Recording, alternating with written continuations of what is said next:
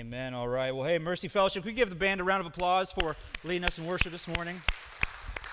So appreciate it. Praise God. If you don't know me, my name's Curtis. I'm the associate pastor here at the church. Honored to be preaching to you all this morning. This Sunday, we're beginning a new sermon series in the book of Psalms called Psalms Soundtrack for the Soul. And we're going to be in it for about a month plus, and we're going to have a bunch of guest preachers that are coming in throughout Washington. And I'll tell you what, church, show up for those Sundays. When I don't know how you feel, but often I can feel for us as our church, like, oh man, like it's just us Christians in Washington. There's not a lot of other Christians. And then you get guest preachers in and you think, oh yeah, like God's taking care of his church in Washington. There's some absolute beasts when it comes to being preachers in Washington State. And so absolutely want you to show up for those. It's going to be fun having some guest preachers show up. A soundtrack for the soul. We're going to be in Psalm 103 today. So if you got a Bible, go ahead and open up. If not, it'll be on the screen. And the idea of this sermon series is this. When you watch a movie, there's a soundtrack to that movie. In that soundtrack, it's meant to bring color and life to the film. I don't know how many of you guys have seen it, but on YouTube, there will be people that will edit movie clips and they'll remove the music from it. And it's incredibly awkward when you watch the movie without music. When you watch the film, you're like, oh, the acting's not that good. It's awkward. It's kind of weird when it's missing the soundtrack. But when the soundtrack's added to it, it brings life. It brings color. It brings depth.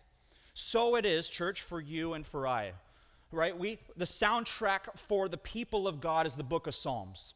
And the book of Psalms are meant to give us color as well as life to your Christian experience. And this is incredibly true when it comes to one of the heroes of the faith for me, which is Martin Luther. Martin Luther, if you don't know who he is the founder of the Protestant Reformation. And if you don't know what that means, just for now, just to get you by, it means that we're not Roman Catholic or Eastern Orthodox. That's what it means. But he had a high view of worship. He had a high view of music. So much so, church, that to this day in our worship services, we have a lot of music. There's a reason for that. It's in large part due to Martin Luther. Here's a few things that he said about music. I got 3 quotes from him. He says this: beautiful music is the art of the prophets that can calm the agitations of the soul. It is one of the most magnificent and delightful presents God has given us. Is that your experience with music? You're anxious, you're worried, you're agitated, and then music has a way of just calming you, bringing about peace in your life. This one's my personal favorite. A person who does not regard music as a marvelous creation of God must be a clodhopper. That means a foolish, awkward, clumsy person. He must be a clodhopper. Indeed, and he does not deserve to be called a human being. He should be permitted to hear nothing but the loud, harsh cries of asses and the grunting of hogs. They just don't make pastors like they used to. That is just so great. Had to throw that quote in there. Last one for you guys, all right? Next to the word of God, he says, the noble art of music is the greatest treasure in the world. So music's a gift from God, amen? Music is a gift that God has given to us, his church, and it's a gift to help us not only memorize the truths about who God is, but on top of that, it's meant to stir your affections and your emotions and to woo you towards your bride, our bride in the church, our bridegroom, the Lord Jesus Christ. So, we're going to have some fun with this, seeing how churches have handled music differently throughout probably the last half century, if not most of the century. How many of you, show of hands, grew up in a charismatic church?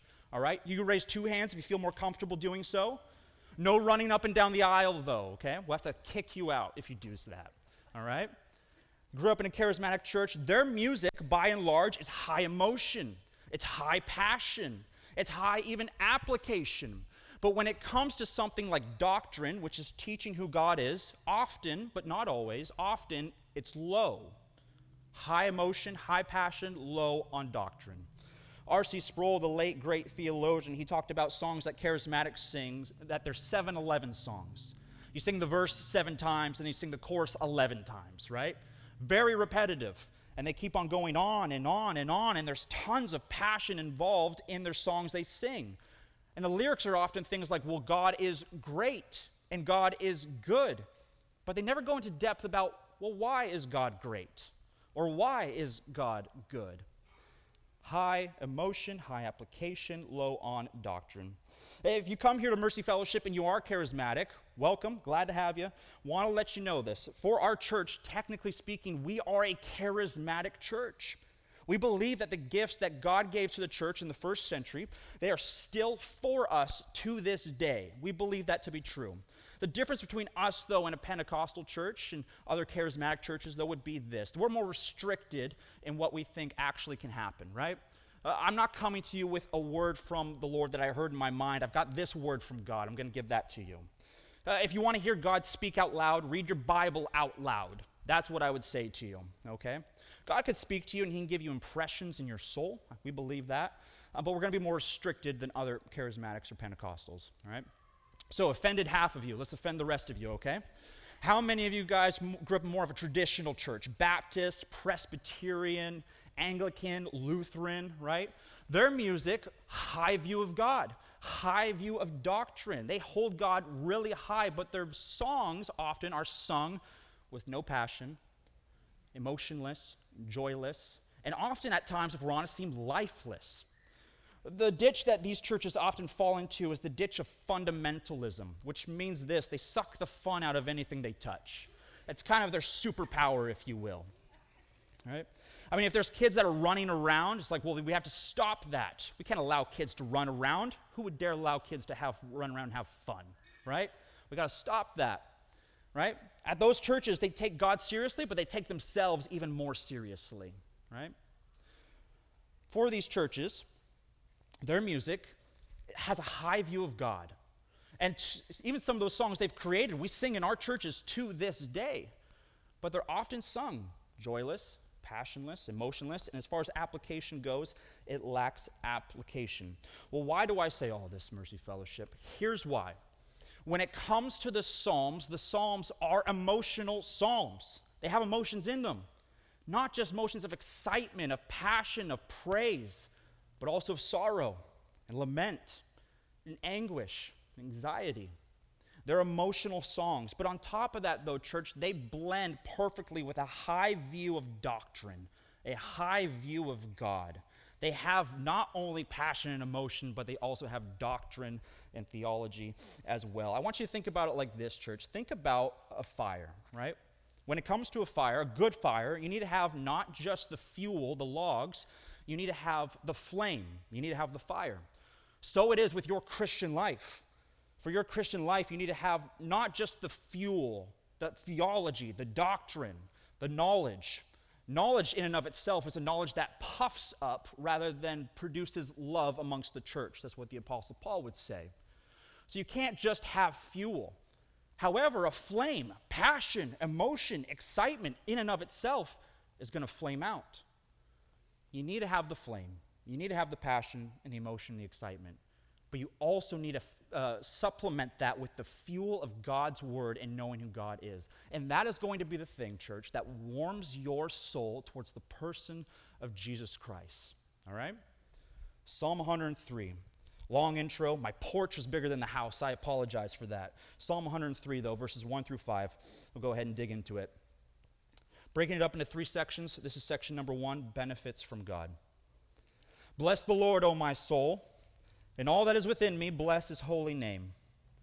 Bless the Lord, O my soul, and forget not all of his benefits, who forgives all of your iniquity, who heals all your diseases, who redeems your life from the pit, who crowns you with steadfast love and mercy, and who satisfies you with good, so that your youth is renewed like the eagles.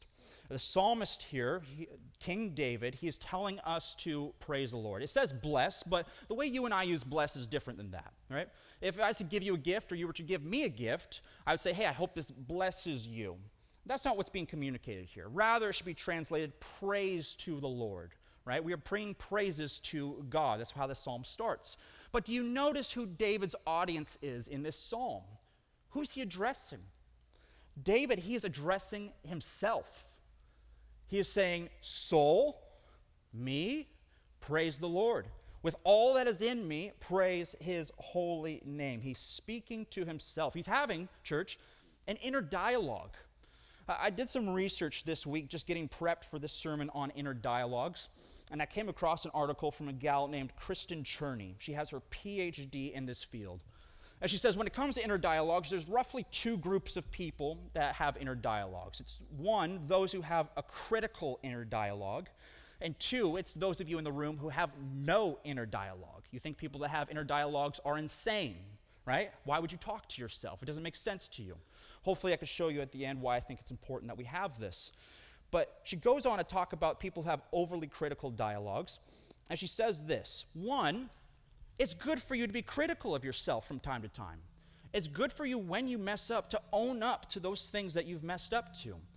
But when you're overly critical and you do that constantly, when you mess up, you're the first person to tell you that you messed up.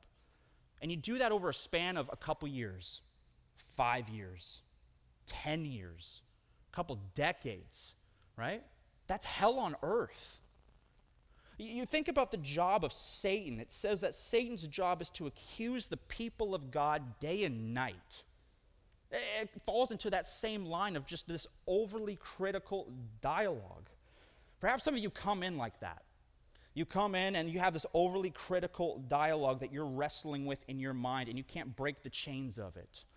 What would I suggest? I would say this, church. Take your eyes off of your imperfections and look to Jesus' perfection in your place. Look at what the writer of Hebrews says. Hebrews chapter 12, verses 1 and 2. The writer says this, "Therefore, since we are surrounded by so great a cloud of witnesses, let us lay aside every weight and sin which clings so closely." Right? An overly critical dialogue, that's a weight, right? That's a weight. Let us lay aside those weights and sins which cling so closely, and let us run with endurance the race that is set before us, looking to Jesus, the founder and perfecter of our faith, who for the joy that was set before him endured the cross, despising the shame, and is seated at the right hand of the throne of God. Mercy Fellowship, look at me for a second. I want to tell you this. Take your eyes off yourself. Look to Jesus. Jesus is your perfection, not you. Jesus is your righteousness, not you. Jesus is perfecting you by your faith, right? This is a work that he does, and you get to partner with him in that, but it's not on your shoulders, right? So get rid of that critical dialogue. I don't have the quote with me, but Martin Luther, he went ahead and said, hey, when Satan accuses you and tells you that you deserve hell, tell him, yeah, I know I do, but what of it? My Lord Jesus Christ has paid for everything. He is my perfection, and in him I place my trust. Church, this overly critical dialogue, take your eyes off of yourself and look to the Lord Jesus Christ. So some of you have an overly critical dialogue. Some of you, though, have no inner dialogue. And my challenge to you would be this. Don't let it be the responsibility of someone else to summon you and call you to worship Jesus. You take responsibility for that. You take action for that. Speak to yourself and say, soul, with all that I am and all that I have, worship God. Don't let it be my responsibility. Don't let it be someone else's responsibility. Let it be your responsibility. Now, why do we do this, Mercy Fellowship? We do this and we call ourselves, we summon ourselves to worship God, because if we don't, we are going to forget what God has done for us. This is the definition of idolatry. Idolatry is when you worship something or someone other than God. And how does that happen? Well, that happens because you forgot who God is. You forgot what he's done for you. I remember about 10, 11 years ago, I went to Guatemala for a short-term mission trip, and it was a lot of fun, and got to go ahead and see what the missionaries were doing over there. And in one of the towns that we stayed at, in the center of Guatemala, we went ahead and we looked around the town, and they took us to the Catholic church. Catholic churches always have beautiful buildings, right? Architecture is beautiful, so we ended up going there. And you walk in the church, and you walk in, there's a bunch of candles that are lit. And the candles that are lit, so there's a bunch of white ones, and the white candles that are lit, they're lit as prayers to God, that God would heal people, or that God would answer your prayer, or that he'd care for you. But there's also a bunch of black candles as well. And the black candles were people that are praying to God that God would curse other people within the town, right? This is a town who's going through a lot of things, right? They got something going on. We'll just go ahead and leave that. But you get to the backside of this church, and there's an amphitheater, and in the middle of the stage, there's an erected cross. It stands about 10, 12 feet high. And at the base of this cross, church, and I'm not even joking, at the base of this cross of where our Lord Jesus died, mind you, at the base of the cross of where Jesus says, "It is finished, I've paid it all." At the base of this cross, there's a burn pile where they're sacrificing animals to their local pagan gods so that they'd have a good crop that season. How does that happen? That happens, church, because they forgot who Jesus was and what he had done for them. He forgot what they had done. This idolatry, right? So what has God done for us, Mercy Fellowship? Well, he's done so much for us. We already read it. Let's go ahead and read it again, though. It says this: He forgives you of all of your iniquity. He heals you of all your diseases. He redeems your life from the pit. And he crowns you with steadfast love and mercy. He satisfies you with good so that your youth is renewed like that of the eagles. First one, he forgives all of your iniquity. This is huge, Mercy Fellowship. When we talk about iniquity, that word just simply, it's another way of translating sin. It has a different angle to it, but it ultimately just means sin. And when we talk about you being forgiven of your sin, that's something, especially if you've grown up in church, that can go in one ear and out the other, right? But I want you to sit in this reality. You've been forgiven of your sin. The sin that separates you from a holy God. The sin that brings about suffering and ruin within this world. That sin, church, God has taken from us. He forgives us of this. The author of this psalm, David, he knew this so well. David, he was an adulterer. David, he was a murderer. He was a liar. And yet he had placed his faith in a God who could forgive him of all his iniquity. Perhaps you come in this morning like this. You think, man, my sins are too big. There's no way God could forgive me. My sins, they're too many. They're too regular. There's no way that God can continually forgive me of those sins. Psalm 130, we read it for our call to worship. This is exactly what that psalmist struggles with. He says, God, if you were to judge me based upon my iniquities, who could stand against you? But then he goes on to say, but with you there is forgiveness. Mercy Fellowship, we worship a God who is a forgiver of sins. Amen? We worship a God who is a forgiver of sins, which means this morning, whatever mess you might bring, you can have confidence this morning that if you are repentant in heart, desiring to change, that God, in fact, will answer and honor that prayer and change you and forgive you of all of your sins. And so God is good to us in that he forgives. But God is not simply just going to forgive us and leave us to ourselves, right? God is not simply a judge who just pardons you and then walks away. No, rather, God is a father who pursues you and loves you and pours out his gifts to you. And so it continues on. Not only does he forgive you of your iniquity, but this next one, he heals you of all your diseases. You might read this, church, as I did, and say, okay, well, maybe it's talking about physical healing, right? And I don't reject that at first glance, right? God can and does heal. Perhaps there's even some of you in this room. You've been suffering, you've struggled at times, and you've prayed that God would heal you, and he has. Praise be to God for that. We continue as a church for people who are suffering within our church community and people we know. We pray that God would heal them. And then we leave it up to God, right? I don't have the magic power. You don't have the magic power. It is God who holds the power in that situation. We believe that God can and does heal. But if that's all that God does, church, then that's too restrictive on God. That's too restrictive. Because we believe this, that you should have a physician for your physical health, but more than that, what you need is a great physician who makes dead people alive, who can awaken your soul to the reality of who God is and what he's done for you. This is what we need. So yeah, God can heal the body. He will one day heal the body entirely. But what I love about this section where it says he heals us of all of our diseases is this. It's communicating to you and to me that God can break the power of sin over your life today. That's great news. It's great news because if you've lived long enough in this Christian experience, this life, you know that there are some sins that just keep on creeping up in your life. They keep on returning. It's like you go and you weed the garden, and you're like, great, never going to have to deal with weeds again. Next week, they're all back. They all just showed up again. How did that happen? Puritans, they would go ahead and call this besetting sins that we go ahead and deal with. How do we break the power of these besetting sins that ruin us, that hurt us, that lead us to not worship God in our lives? How do we break that power? How we break that power, church, and I don't have anything special to say to you about how to break that power. I don't have a program or anything like that. Really, it's the Christian life. It's through prayer. It's through reading of the Word, knowing who God is.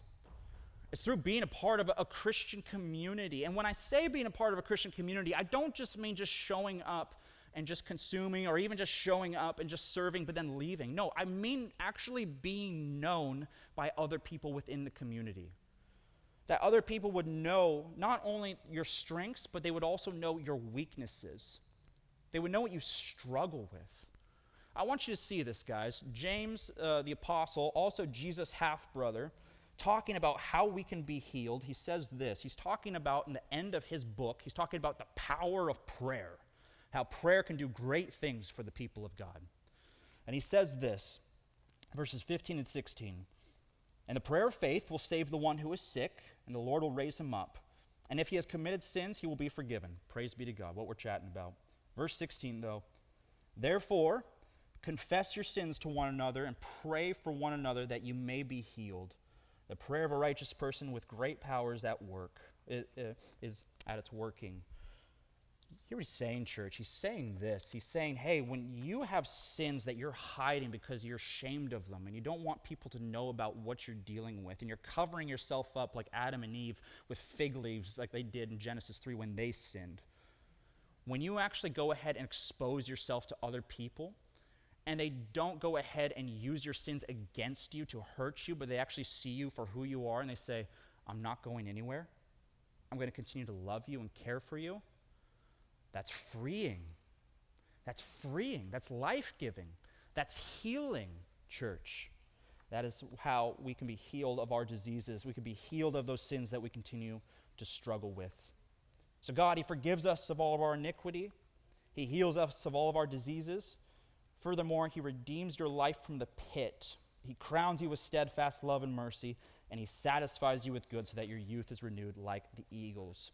Those last three, they're meant to be lumped together, and they're meant to be lumped together to show you and I this, that God is a complete Savior, that God who began a good work in you, as Paul says, is going to bring it to completion at the day that Jesus returns. So church, you need to hear this, all right?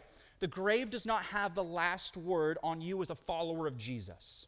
The grave does not have the last word. The Lord Jesus has the last word on you and me as followers of Jesus. And this is the image that David gives us. He says, hey, he's going to redeem your life from the pit. That could be translated grave. So he's pulling you out of the grave. He's going to give you a crown, and then he's going to satisfy you with good so that your youth is renewed to you. What's he chatting about here? He's talking about what God will do to us, that he is a complete Savior who takes us on even beyond the grave. So David, he makes tons of claims, guys. He makes tons of claims about who God is and what God's done for us. That God, he is a forgiver. He's a healer. He's a redeemer. God, he gives gifts to you and I. He satisfies us with good. And the question, I guess, that we should ask this morning is this, all right? How do we receive these gifts, right? I want these gifts. Don't you want these gifts? These are good gifts to have. How do we receive these gifts? We receive these gifts, Mercy Fellowship, because of Jesus. The only way that we can receive these gifts, the only way that this psalm makes any sense to you and to me, is if our faith is placed in Jesus Christ. We see it like this, church. Because of Jesus, we are forgiven because of he took all of our iniquity for us on the cross. Because of Jesus, he heals all of our diseases. The prophet Isaiah says, by his wounds, we've been healed. Because of Jesus, church, your life is redeemed from the grave because when he pulled you out, he went in. Do you see this morning, church, how God is a complete Savior and how he has saved you from all things? It's amazing to see, actually. Let me get just technical for a second. with these three things right here, this is the whole Christian life, and it's broken up, as theologians would say, through justification. You've been pardoned. Sanctification. He's making you more like Christ. Glorification. One day you will be fully in God's presence, healed and restored 100%. These are the gifts that God has given to us. But we ask this question, all right? What evidence is there that God is actually this good, right? Anyone can make claims. A lot of religions make claims about who God is. What evidence is there that God is in fact this good to you and to me, and that we can actually trust him that he's going to give us these gifts? This number 2, as far as this text goes. Let's look at verses 6 through 14. Part 2, these benefits come from a faithful Father. And take a look on the screen. The Lord works righteousness and justice for all who are oppressed. He made known his ways to Moses, his acts to the people of Israel. The Lord is merciful and gracious, slow to anger and abounding in steadfast love. He will not always chide. Another way of saying that is rebuke. He will not always rebuke us, nor will he keep his anger forever. He does not deal with us according to our sins, nor repay us according to our iniquities. For as high as the heavens are above the earth, so great is his steadfast love towards those who fear him. As far as the east is from the west, so far does he remove our transgressions from us. As a father shows compassion to his children, so the Lord shows compassion to those who fear him. For he knows our frame, and he remembers that we are dust. David here, he lays out the history of the Exodus as an example to you and to I that we can look back to see what God has done, so that we can actually see, hey, is there any evidence that God is in fact as good as he says he is? And this is something that Israel would do often, right? Whether it was some sort of celebration they had, whether it was something that they were doing within their community, they would go ahead and they'd rehearse the Exodus narrative. They'd rehearse how God had sustained them, led them, cared for them, protected them those 40 years in the wilderness before they had received their promised land. This was to show them that God was faithful to them despite their faithlessness, right? I mean, Mercy Fellowship, isn't it the same for you as well? You can look back at your life and you're like, oh yeah, God's been really good to me. I messed up here, but God spared me from the consequences of that. Or I look back and I say, okay, I can see where God was in this detail and how God provided for us here and how God led us to this certain situation and place. You look back at your life and you say, man, like God has really provided for us. God has in fact been faithful for us. And what Israel would do is this. They would look back and they would see how much God had cared for them and loved them and provided for them. And their conclusion was this. Oh, well, God is like a father who shows compassion to a wayward people and children. God's a faithful father who loves us and cares for us, right? Not only is God a father, church, but we turn over then to the story of Israel. And we look at the story of Israel, and Israel had been in slavery for 400 years in Egypt. They've been crying out to God, God, would you deliver us? God delivers Israel, and after he delivers them, they get into the wilderness, and they begin to complain. They begin to go ahead and say, oh man, if only we were back in Egypt. At least we had food, at least we had water. We look at that and we think, like, how stupid could you be? How does that happen? You and me, church, have the privilege of having a 30,000-foot view of everything going on in Israel's story. And so we could see everything and we look at it and we say, man, God, how could Israel do this? Well, we have to be careful, though, because Israel's story is our story. Israel's problems are our problem, right? God, he has healed us of all of our diseases. He will one day fully. He has forgiven us of our sins. He has given us these great gifts of restoring our youth to us and redeeming our lives. And what do? We complain. We complain. We're much like Israel in this way. So how does God react to our complaining and our groaning when he provides for us in our lives? You parents that are here this morning, how do you react to your children when they groan and complain and all you do is provide for them? Here's what God says. We already read it, but we'll read it again. Verses 8 through 12. The Lord is merciful and gracious, slow to anger and abounding in steadfast love. He will not always chide, rebuke us, nor will he keep his anger forever.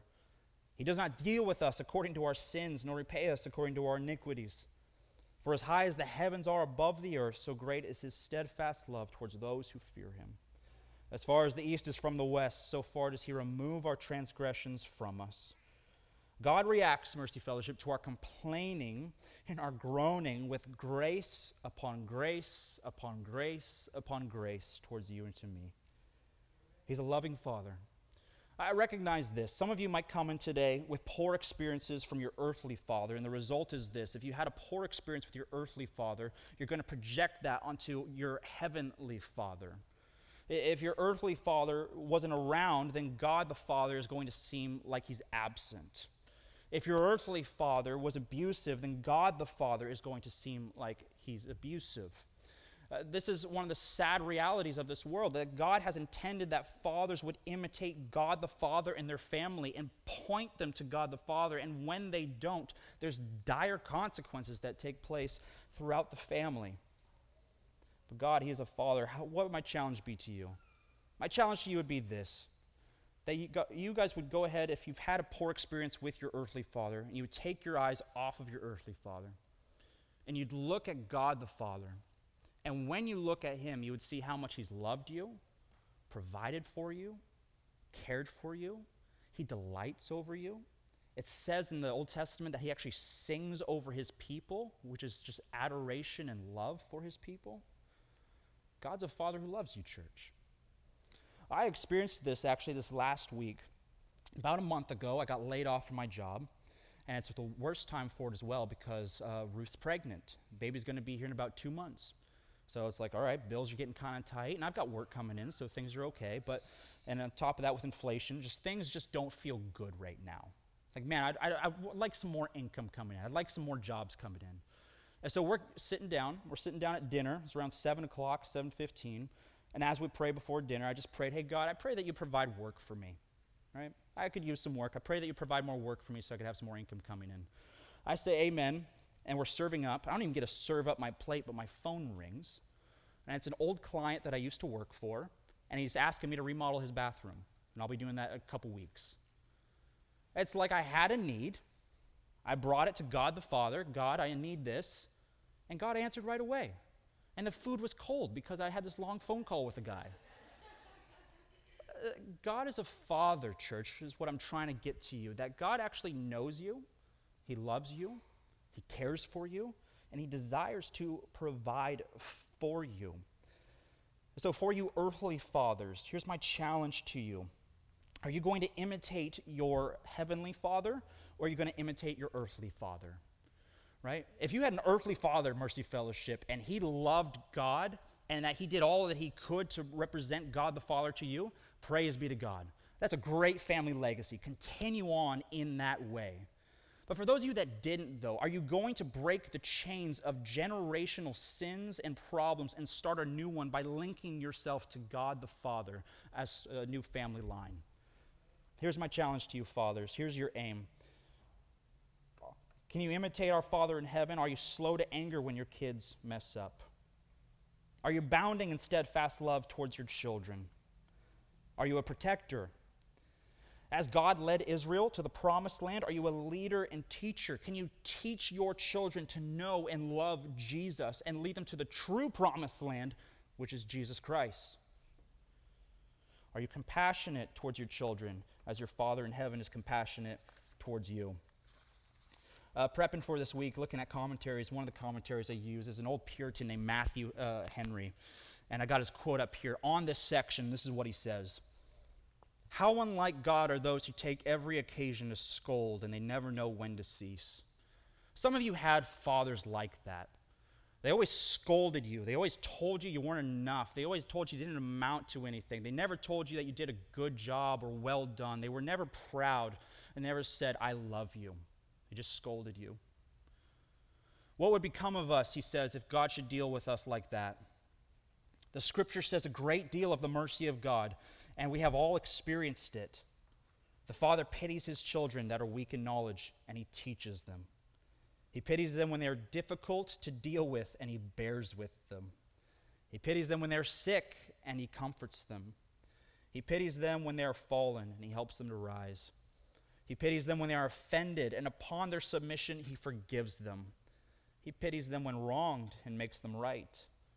Thus the Lord pities those that trust in him.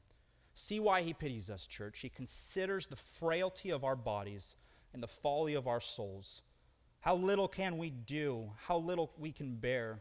In all of this, his compassion appears.